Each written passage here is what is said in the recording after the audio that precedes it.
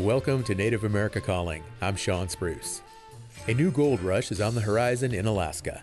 A proposed mine, one of the biggest in the world, promises riches for investors and Native workers alike. But several Alaska Native villages and environmental groups say the cost to retrieve that gold is too high, harming the health and livelihoods of the people who live there. Today we're talking about the Donlin gold mine proposal in southwest Alaska. We'll hear more about it and efforts to stop it right after the news.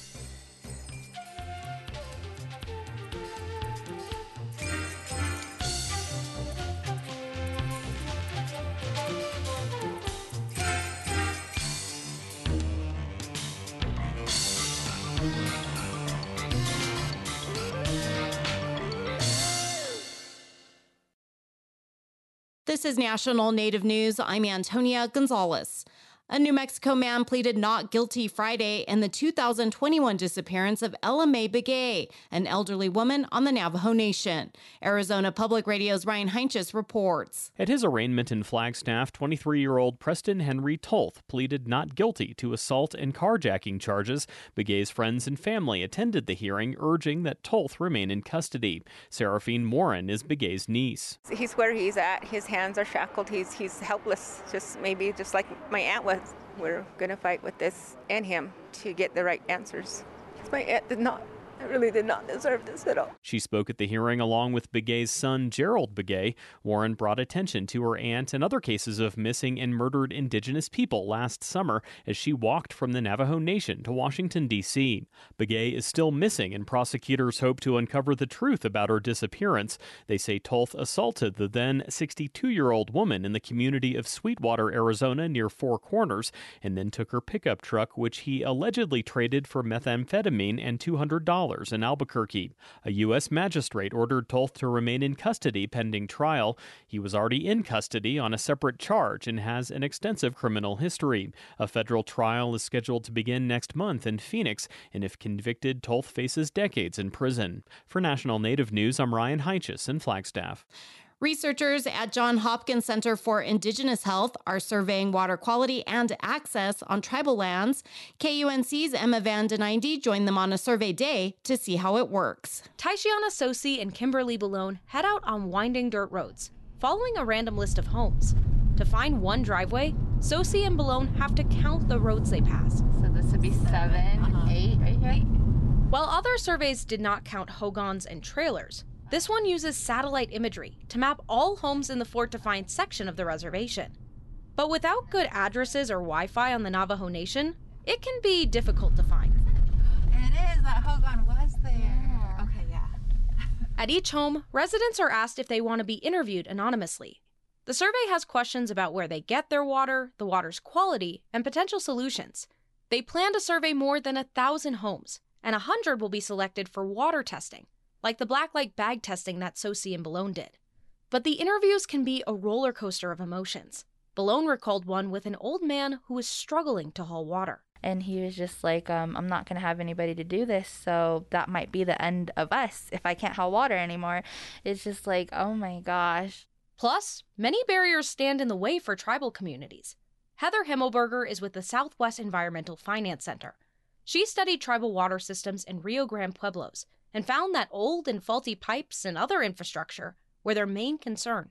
So you have these very expensive infrastructure projects with very few people who can pay for them. So you can imagine that becomes problematic over time. Her 2022 study also found that many water systems were not aware that dozens of grants existed for their projects. Some did not even receive the full amount of requested funding. What part gets done, what part doesn't get done, and then how does that affect that community for a longer time frame? Despite this, Balone believes the Johns Hopkins survey is what the community needs. Many of them are really, really grateful. They're like, thank you. Like, nobody has asked me these questions. Thank you for being the one to actually start something. The team plans to complete the Fort Defiance survey by November. I'm Emma Van Den. This story is supported by the Water Desk at the University of Colorado Boulder. I'm Antonia Gonzalez.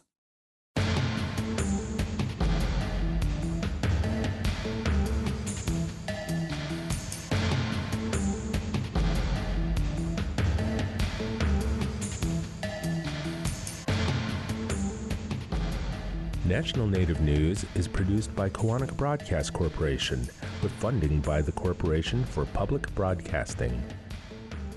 Support by Sonosky Chambers Law, championing tribal sovereignty and Native American rights since 1976. From opioids litigation to treaty rights to tribal self-governance. With offices in Washington, D.C., New Mexico, California, and Alaska. Sonosky Chambers Law. Support by Vision Maker Media, envisioning a world changed and healed by understanding Native stories and the public conversations they generate. 45 plus years of Native stories and Indigenous knowledge through film and media can be found at visionmakermedia.org.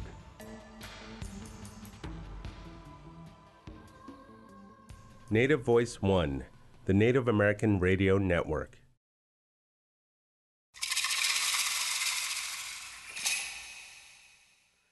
This is Native America Calling. Business owners and Alaska Native corporations are among those on the cusp of developing what could be one of the largest gold mines in the world. The numbers are staggering, up to 1 million ounces of gold annually over the 30-year life of the project, with a value of up to $80 billion. Along the way, proponents say are decades of good-paying jobs for Alaska Native workers. But none of that will happen if a handful of local tribes and environmental groups get their way. They say the environmental costs are just too high, including significant damage to the nearby smelt fishery that is vital for both native subsistence and commercial fishing. Today, we'll hear arguments surrounding the Donlin Gold Mine project. We want to include your voice as well. What are your thoughts on gold mining in Alaska? Join our discussion by calling 1-800-996-2848. That's 1-800-99-NATIVE. Joining us first today from Anchorage, Alaska, is Tom Leonard. He is the Chilista Alaska Native Corporation Vice President of Corporate Affairs. He's a member of the Chivak Native Village. Tom, welcome to our show. Good morning. Thank you. Also from the Chilista Alaska Native Corporation is Tisha Coons. She is the corporation's Vice President of Land and Natural Resources. She is from Bethel and a tribal member of the Akachuk Native community. Tisha, welcome to NAC as well. Good morning. Thank you. Tom, let's start with some history. How long ago did the idea for this gold mine surface? No, that's a really good question because it certainly predates me. I'm 51. I was just a couple of months old when the Alaska Native Claims Settlement Act was signed by President Nixon way back in 1971. And what that did is it took away our native Aboriginal rights, and rather than create a reservation system like the federal government did on the lower 48, is they divided up Alaska geographically and culturally. So at Chilista Corporation, we represent Southwest Alaska, the Yukon and Kuskokwim region. It's a huge region about the size of Oregon, and there are no roads and no rail into the region. So the ANCSA, or the Claims Settlement Act, did a few things. One, it created corporations like Chilista. It gave some land to the regional corporations and village corporations, but the tribes were left without land. So with the land that we were given, we were told to select lands that were important to us, including potential development. So Chilista staff at that time, our early tribal leaders, elders, they went out, they talked to all the villages, they gathered a lot of scientific data. They learned where, family members may have been buried. They learned where subsistence was done. Okay. And then each of the villages selected lands for specific uses. And the elders in Crooked Creek selected the area where Donlin is now specifically for potential development. All righty. Tisha, I'd like to go to you now because I know that you have a background in geology, and gold is one of those words, it just gets people excited. I mean, dates back to the old gold rush days, and the gold mining industry has always maintained a kind of wildcatter, anything goes reputation. And I remember back in the 1990s, there was another group of Canadian mining companies, Bre-X, and this company shocked the world when it announced that they had found what they considered one of the largest gold deposits in the history of the world at a site in Indonesia. And their stock went through the roof. But then, under closer examination and review, it was revealed that the company had falsified its core samples. There was hardly any gold there. It was all a big fraud, and Bre-X ultimately declared bankruptcy. It went down in like this spectacular display of corruption. How do we know the same thing won't happen here with the Donlin project? Well, I think Bre-X actually was the project that put more rules into place. So you have your 43101s, which are a certifiable legal document that shows a project has legit numbers. There's quality assurance, quality control measures that come into play.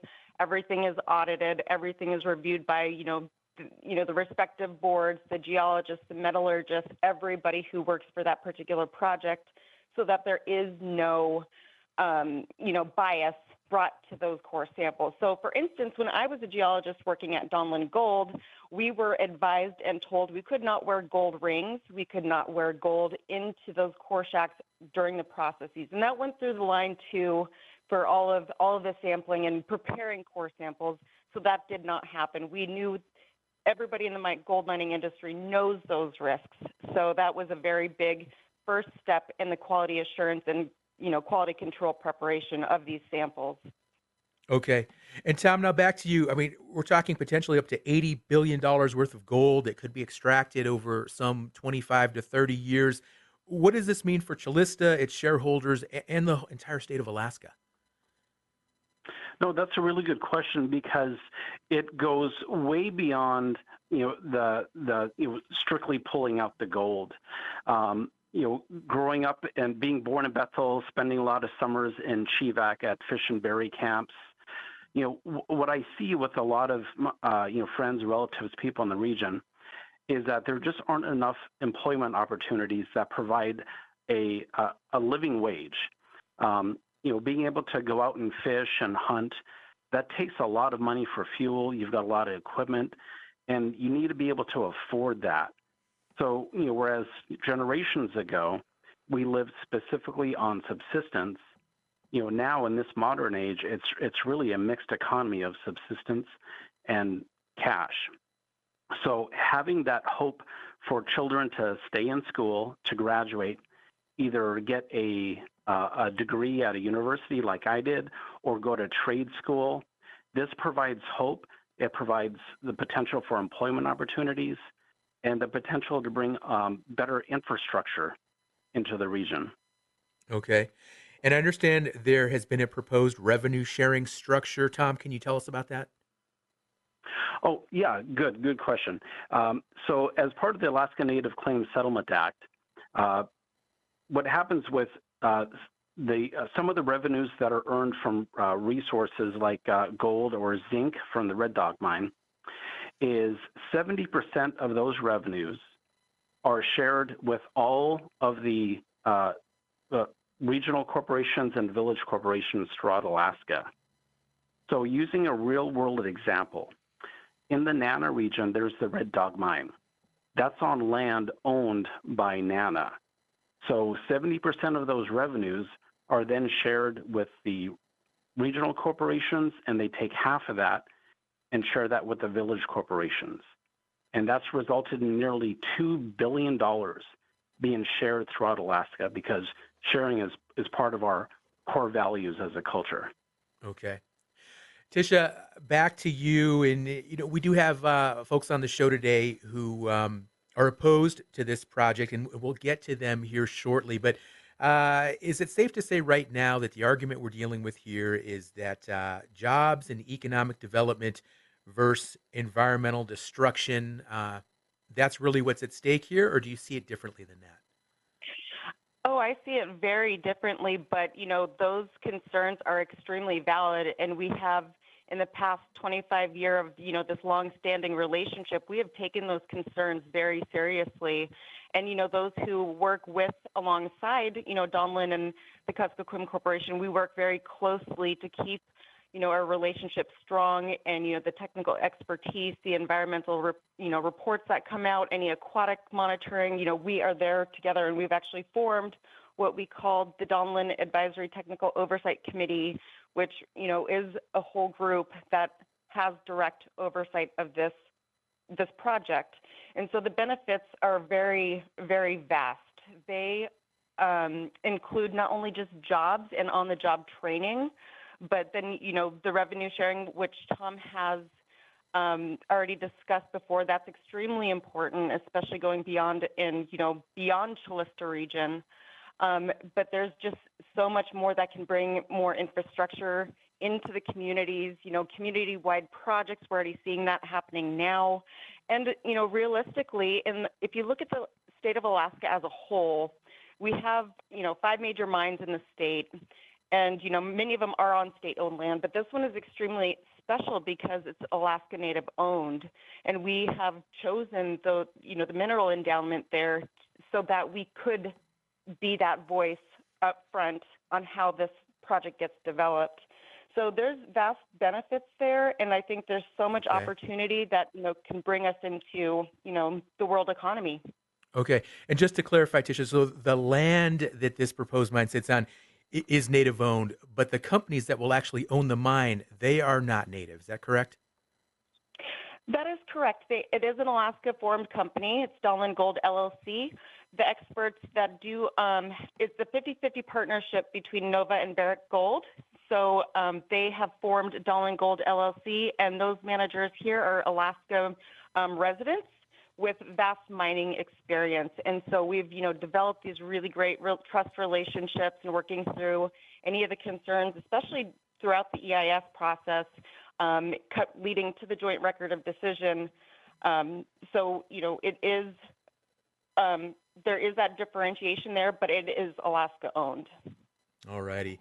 Well, on the line now, we have Tom and Tisha, and they represent Chilista, which is very involved here in this proposed gold mine, the Donlin project there in southwest Alaska. Gold right now trading at about $2,003 an ounce, and that's close to an all-time record set a few years ago back in 2020. So this is certainly a project with huge economic benefits, but of course, there are risks to consider as well. And when we get back from this break, we're going to talk to some of those folks who have issues with this proposed mine and what it could mean to their communities and to the environment.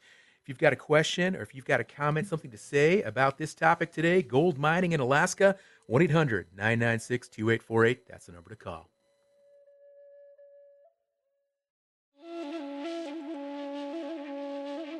New research suggests Native Americans had access to horses long before Europeans arrived on the continent.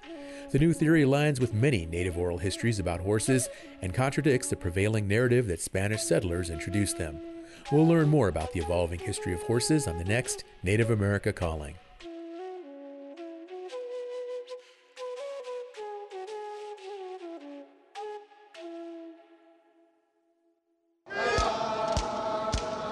Upinreni valit katigud merlertud anirsualaturud anirud ilanim. Liturifsa kufsi, kinyorminaixi, injury prevention, insurekitsnow.gov, Unakaira Center for Medicare and Medicaid Service.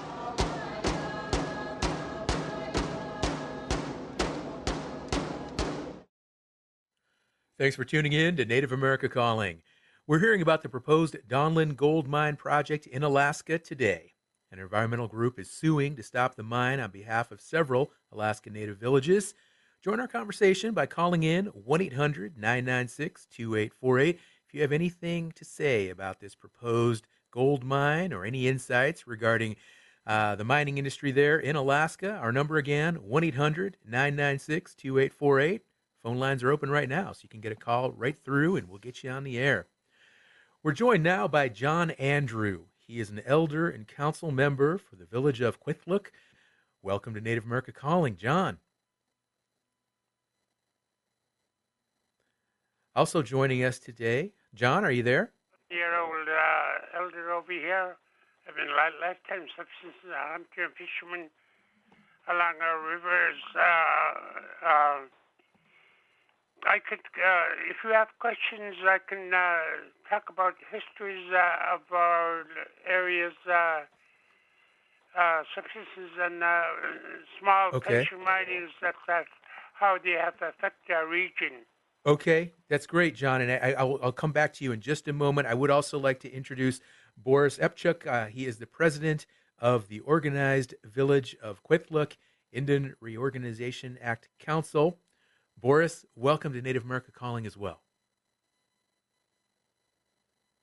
Good morning. Good morning, Boris.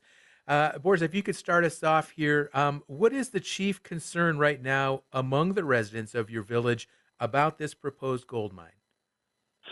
Well, the main concern that I've heard so far is that the Donlin gold mine is going to be one of the biggest gold mines in the world, basically, and its effects, if there ever is an environmental issue that arises, like earthquakes and the permafrost thawing and so forth, the impacts of the spillage and all that other contaminating material would have an effect on the ecosystem, as well as the river system that we rely on for subsistence and other needs to sustain our silviculture. Okay. Now, the Association of Village Council Presidents, they represent 48 communities there in Bethel and surrounding areas. The village of Kwethluk is one of those communities that's represented by the AVCP. Back in 2006, the association voted to support the Donlin gold mine, and then last fall, delegates passed a resolution withdrawing that support. What changed? Well, I think the current environment as well as the climate change has had an effect on the impact, but I'm not really sure as to what changed because I just got in about a couple of years ago to this organization. But I do believe that certain concerns were addressed during an AVCP convention about the Donlin gold mine and its impacts in case, there's a disastrous situation where the tailings as well as the settling pond would have seeped out into the main Kuskokwim River system, where it would affect the rainbow smelts and other species of salmon that go up the Kuskokwim River to spawn. Not only that, the area that we live in, the namesake of this community, is one of the prime spawning rivers in the Kuskokwim River, and that's what we're basically trying to protect for our next generation. Okay. Now, earlier we heard Tisha, and she shared that the mine will be owned by two companies, Barrick Gold and Nova Gold Resources, co-owners of the Donlin mine. And those companies have stated that they want to work and support local interests in this project. In your view, are they living up to that commitment? I think they have. They periodically, annually come in and update the community members on the current Donlin mine issues. So that's basically what they do. And besides that, I know that they've supported some communities through donations of various resources, equipment, and other material. And that's something that, is expected from an organization that's trying to win over the hearts of many people on the Kuskokwim River. Okay. Well, I know Barrick, they released a declaration, and I'm going to quote it. It says, from board diversity to biodiversity, climate risk to community relations, a commitment to managing sustainability effectively and responsibly has long been entrenched in our DNA. In your view, are they living up to that declaration? I don't think they are.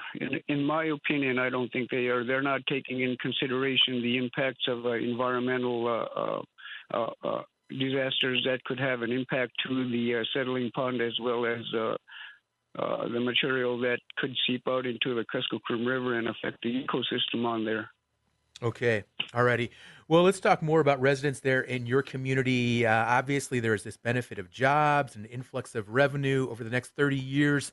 How do your community members feel about that in terms of the economic benefits versus these environmental risks that you are sharing today? Well, speaking with some of the tribal members here in the community, the economic aspect of it is very lucrative. But as far as I know, I haven't heard of anybody from this community being accepted for a position within Donlin. So that's my opinion right there. Okay. Now, there was this environmental review, a major environmental review back in 2018. And I know that you and some of your constituents take issue with that environmental review. Tell us more. Why don't you agree with those findings? Well, the findings, in my opinion, the permitting process as well as the possibility of damage to a holding settlement is like a 0.50 or something like that. But, in a real world situation where major natural disaster can occur, would have impacted that settling pond, and the contents would definitely flow through the ecosystem as well as the river. Looking at some history on some of the mining, not within this country, but outside of this country. In fact, Brazil, a few years ago, there was a major dam breach that discharged a lot of the contents in a settling pond to a community, and that's the kind of environment that we're trying to prevent here. All righty. Let's bring in another guest now who is joining us from Bethel, Alaska, Sophie Swope. She is the director of Mother Kuskokwim Tribal Coalition. She is Yupik, and she is a member of the ONC tribe in Bethel. Sophie, thank you for joining us today. Yeah, thank you so much for having me. It's an honor to be here. Absolutely, absolutely. Please, just based on our conversation so far, what's your initial feedback from this whole issue with the mine there, proposed mine in Alaska? Yeah, so there is a whole lot of information to kind of respond to, but I would really like to note that it's important that everybody knows our region already has jobs that have a necessity to be filled. Our health corporation alone has over 300 open positions, so we really don't need more positions. We just need the education to fill these positions for that economic benefit. It was talked about shortly, the Red Dog Mine, as a very beneficial piece to the Alaskan economy, but there was also a National Geographic not study, but letter or article that was done. And it actually denotes the Red Dog Mine being the America's most toxic releasing facility. And that was done in 2016. They released 756 million pounds of toxic chemicals in the villages, and 50 miles away, people are experiencing heart diseases and kidney problems in teenagers, which is very unheard of. And when it comes to, the permitting process and everything, a lot of the tribes were not actively involved, and I think that it was very important to have every single tribe involved. It's a very huge community. The Delta is the core to our traditions. And there's a directive by the current federal administration that Indigenous traditional ecological knowledge needs to be used in decision-making processes. And we already talked or heard a little bit about concerns about earthquakes, and there's a whole lot more that goes into it, but I feel like a lot of those traditional knowledges were not used in this decision-making process. It stems a whole lot more into like CMEs that encourage earthquakes and tectonic activity, and especially where a toxic slurry is in a tailings dam on an extension of the Denali Fault line, where the Denali Fault is a very active region for tectonic activity. I feel like the tribes and the indigenous people of the region should be really listened to in that aspect. Okay. Now, Sophie, some critical minerals do play a role in the fight against climate change, and they can benefit those efforts. Is gold one of those elements? I don't believe gold is one of those elements. It is more of a precious metal that is used most often in jewelry and, banking and other sorts in that direction. I don't think they're important. Okay. And I'd like to go back to Tisha to respond to that question as well. Would you agree with that, Tisha, that gold does not play a role as a resource against climate change, or could it be used perhaps in a way to support climate change efforts? I think, with new modern mining projects, it gives us newer, better insight on how to have a minerals natural resource project such as Donlin to take an even closer look at our environment and how to move forward with this ever-changing climate. I mean, it's a very difficult subject to model, right? Given that our region has very discontinuous permafrost. What does that mean? How do you model something like that? So, it's one of those things where you've got to constantly observe. And when you have a project out there, doing environmental baseline studies, that's actually firsthand climate,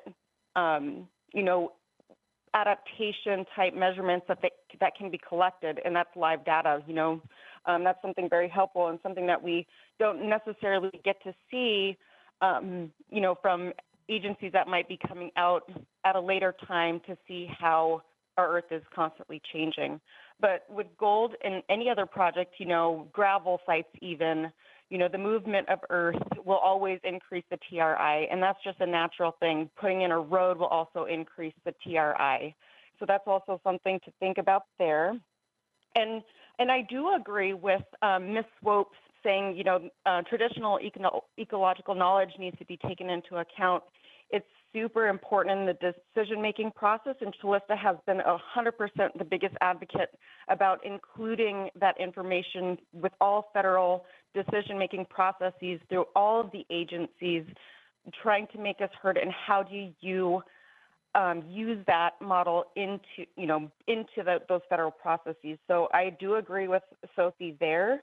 And it's also really important to understand that, our priority is supporting shareholders by protecting our land and our traditional way of life and promoting economic opportunities that do benefit our people. And we do support Donlin Gold because of the strict environmental oversight and good paying jobs and affordable energy that could be brought by the project, which can grow healthy communities and reduce the outputs of our shareholders. All righty, let's go ahead and go to the phones now, where we have Mark, who is in Bethel, Alaska, listening on KYUK. Good morning, Mark. Hi, good morning. Thanks for taking my call. Nice to hear the panel you have there. I have a question for Calista. Ms. Coons, you just said that Calista is supporting its shareholders for a healthy environment. People that are opposed to Donlin Gold are terrified about the potential impact on the environment they subsist from. I wonder what sort of positions or activism Calista is engaged in to help protect the salmon that we are watching being basically destroyed out in the Bering Sea. I haven't heard much from the corporation. Maybe I've missed something, but it seems like trying to protect the salmon out in the Bering Sea will be a mitigator to some extent for the concerns people have about Donlin Gold. Thanks very much. Tisha, could you respond to Mark's question, listening on KYUK? What's being done to protect these local salmon habitats that could be at risk with this proposed mine? That's an extremely good and important question. And, Calista aims to balance all of our decision-making, processes for our shareholders. So yes, we've been extremely involved with the Board of Fish, with all of these different meetings that have gone on, especially the YK RAC this past week. And we continually advocate for more studies to be happening out in the Bering Sea where we are seeing very low returns. And what we're actually finding is that Russian hatcheries are pink salmon are taking over the natural biomass that our salmon, our natural salmon stocks should be, taking up instead of these hatchery fish. And we're seeing,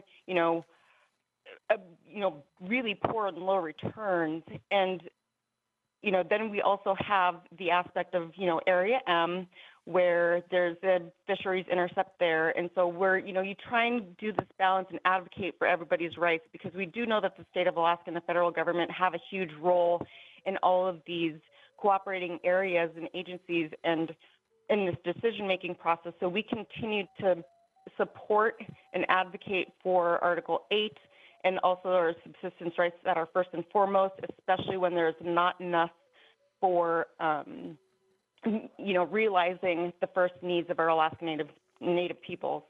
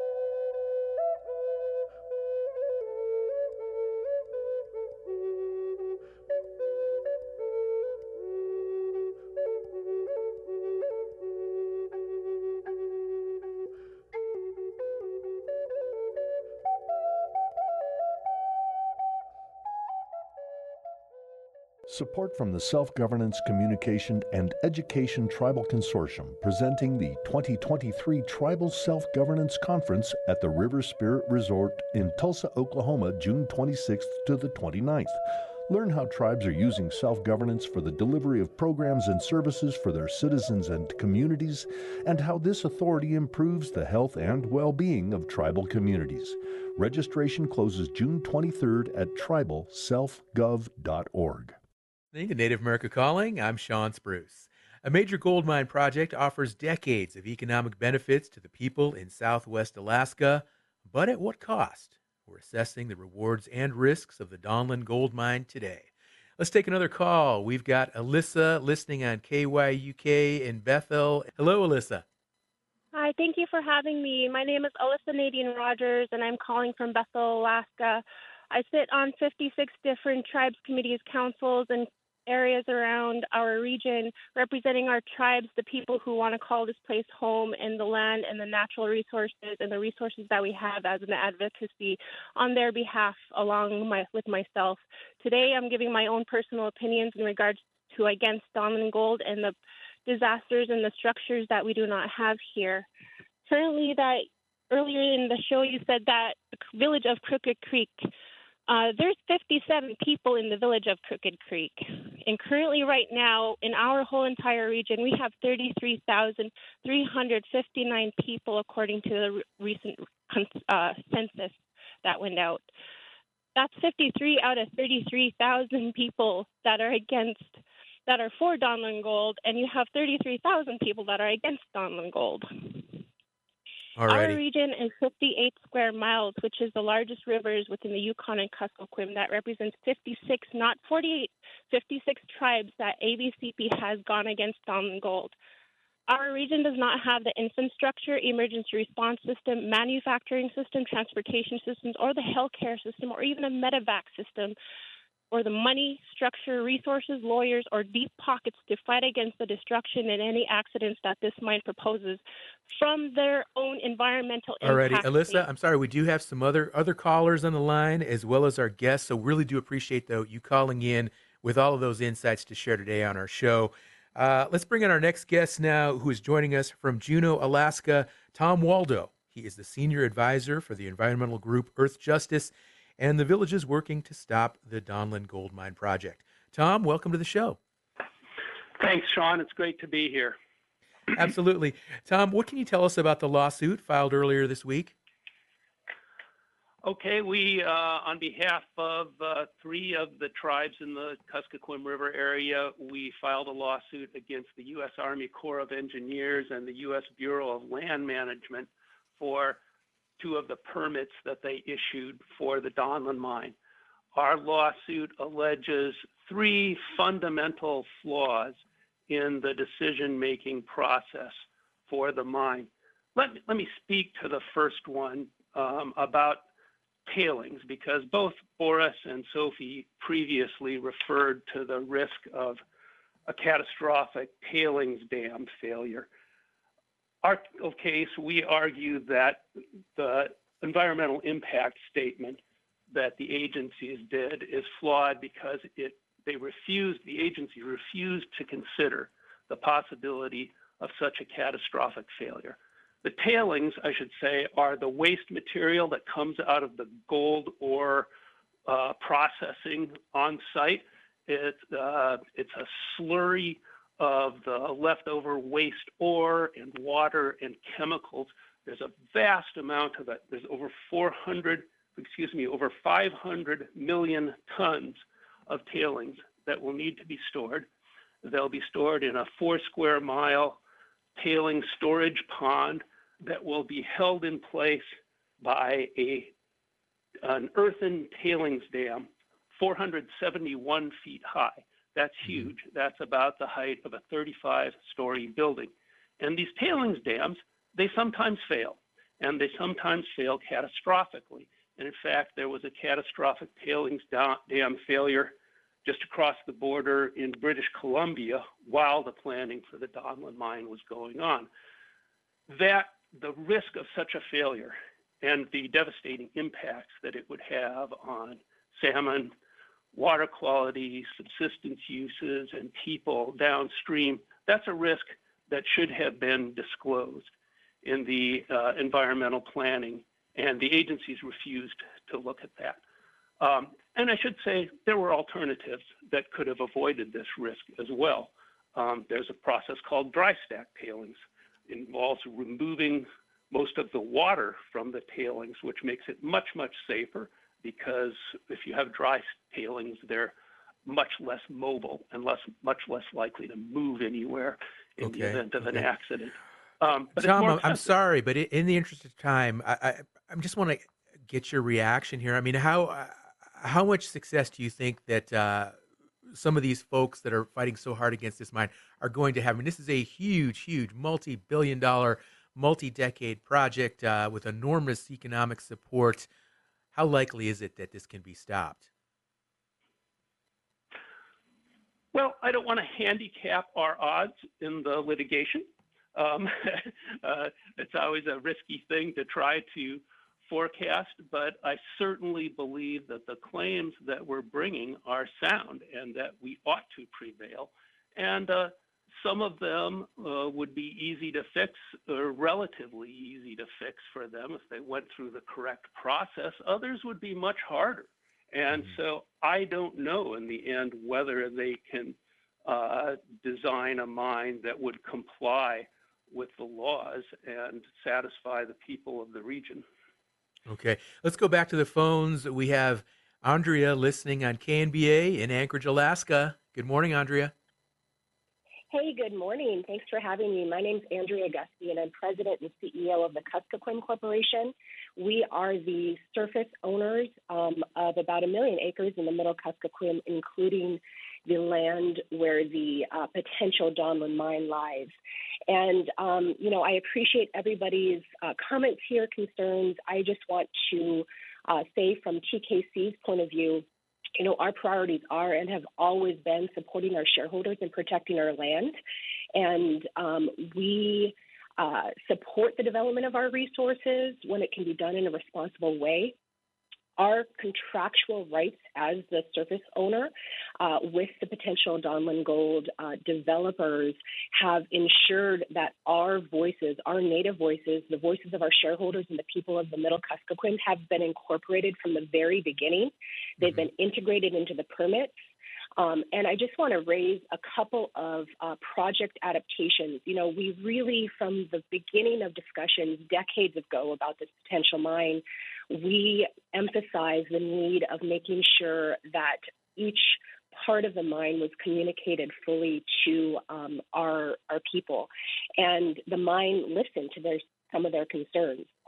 So some direct adaptations as a result from those conversations in our communities. Okay. The gas Andrea, pipeline, I'm sorry to interrupt you, but we are kind of pressed for time. I just want to ask you, what does Kuskokwim potentially gain from this project, the proposed Donlin mine? Can you share that with us on the air? what we gain as a corporation. Mm-hmm. We, we gain jobs for our region. We gain infrastructure for our region as the surface owner. Any infrastructure at the mine site, we have first right of refusal for. So as we're talking about that natural gas pipeline and the power plant that would be used for the mine, we have the right to keep that around long after the mine to power things in the Middle Kuskokwim. We have a port site upriver that can be used long after the mine life. And then we've also negotiated a guaranteed jobs for our shareholders, long-term contracts, etc. But I think the most important thing in our priority I'm sorry, Andrea, but we are limited for time, and we do have other callers as well. And I'd like to go back now to one of our guests on the show, John Andrew. Again, he is an elder and a council member for the village of Kwethluk. And John, I'd like to ask you, what are your biggest concerns right now about this proposed Donlin mine that could impact your community? Oh, thank you, Guyana. I'm familiar with a lot of their pros and cons of the mining industry and the subsistence issue right now. And people that are sitting on corporation boards and they are pro-mining. And people that are for the tribes are pro-subsistence. So what I am, along with most of the elders in the region, using a couple of nearby old placer mines like the Nyack and the Platinum. They weren't good for the region. They were only good for their business only. Just a handful of people got financial benefits. It'll be the same story with the Donlin Gold mine. Very small percentage of people will actually gain financially along with the corporations, but not the tribes, as far as I can see. And most of us are going to see it. But the damages are, there is a potential for chemical spills at the site, and the traffic barges, along with the proposed gas line from Cook Inland. There'll be a pretty long gas line, probably over 300 miles. If a natural disaster occurs like the major earthquake, using the earthquake back in March 27 of 1964 is 9.2 on the Richter scale, they'll create a lot of damages that you could destroy those tailing dams and creating spills to the river.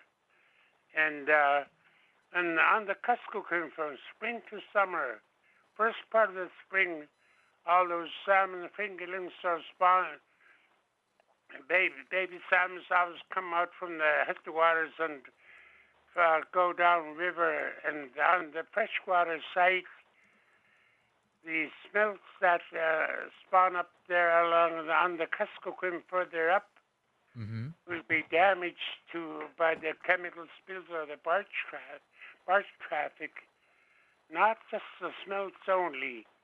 From spring to fall, freshwater species that was out migrating from the lakes and the tributaries, like the pike, seafish, grayling, and at least 7 species of whitefish, rockhead whitefish, humpback, Bering Cisco, and burbot, and those tiny little needlefish, along with blackfish that migrate from when the water gets cold. They start migrating it out. They're easily affected by the barge traffic and motor and jet traffic. And John, thank you for giving us such a vivid description of some of these environmental impacts. Really appreciate all of your knowledge and all of your insights. So familiar with these subsistence lifestyle issues that could be dramatically impacted. Thank you so much for chiming in. We do have time for one more phone call. We've got Gloria, who is listening in Anchorage, Alaska. Gloria, hello. What's your main concern with this project? Good morning, and thank you for giving me this opportunity. My main concern is that the risks outweigh the benefits, that 37 nations of 56 have opposed this, and the environmental degradation throughout the state of Alaska due to mining is something, it's unspeakable. The state of Alaska does not have the infrastructure to provide oversight and monitoring of even what they have on the plate right now. The impact to our river, 3 to 4 barges every day for the entire season, which is 90 days plus, the wake of these barges would prohibit people from traveling safely on the river, threatening our ability to subsist our food, the salmon, which is already at risk at so many different levels. Gloria, thank you for chiming in there. Appreciate your call and the concerns that you voiced as well. I do want to go back to Tom Leonard there with Chalista Alaska Native Corporation. And Tom, we're hearing some interesting insights here from guests and callers. We had John Andrew, who mentions this main issue with pro-mining interests versus subsistence issues, and we hear from Gloria saying the risks outweigh the benefits. We also had one listener that called in and was just concerned about mercury and how you can't safeguard against the risk of mercury whenever you do any type of mining project like gold. So, Tom, what do we need to going forward here with regard to the future of this proposed mine there, the Donlin mine, and all of these environmental risks and other concerns that are being voiced today? No, great questions. Thank you. Chalista and then, myself and the people here, a lot of us grew up on the river. We subsistence ourselves. I'm teaching my boys how to fish and the importance of fishing and gathering berries. That is the first priority that we have. So we're not going to move forward either as individuals or a corporation if we don't feel that this is safe. We've had over about 200 meetings in the community since 2004. Donlin has had about 300. So we're always open to go in and talk. And something that Andrea tried to mention earlier is we've made improvements because we are listening and gathering that indigenous knowledge that we all share. So this is very much a collaborative effort, and we will continue to talk and listen, but we will not move forward if we do not feel it is safe. Okay. And Tisha Coons, we are going to have to wrap it up in about a minute, but could you comment with regard to the dangers of high levels of mercury in air and water that this mine could produce? Oh, sure. So just to give you some context, our region is called, geologically speaking, the Mercury Belt of Alaska. So it's already present in the environment. Now, Donlin has a 4-pronged approach for managing mercury releases into the environment, use of best available control technology, compliance with permit conditions, and constant monitoring and oversight. The environmental Alaska regulations or discharges of mercury are thoroughly regulated by the Alaska Department of Environmental Conservation, Solid Waste and Air.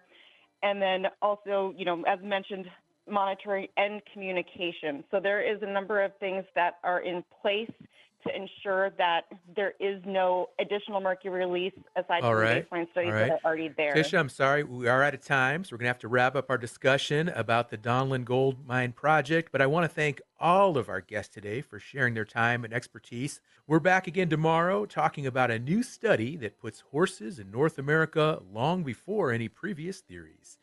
We hope you join us then. Thank you for listening. Support for this program provided by Vision Maker Media, who envisions a world changed and healed by understanding Native stories and the public conversations they generate. Nurturing the next generation of storytellers with courage, generosity, creativity, respect, and commitment. 45-plus years of Native stories and Indigenous knowledge through film and media can be found at visionmakermedia.org, whose slogan is, "Together, we are Vision Makers." Program support by Amerend. For 35 years, Indian Country has put its trust in Amerend, providing insurance coverage, strengthening Native American communities, protecting tribal sovereignty, and keeping dollars in Indian Country are Amerend's priorities. More information on property, liability, workers' compensation, and commercial auto needs at amerend.com. That's AMERIND.com.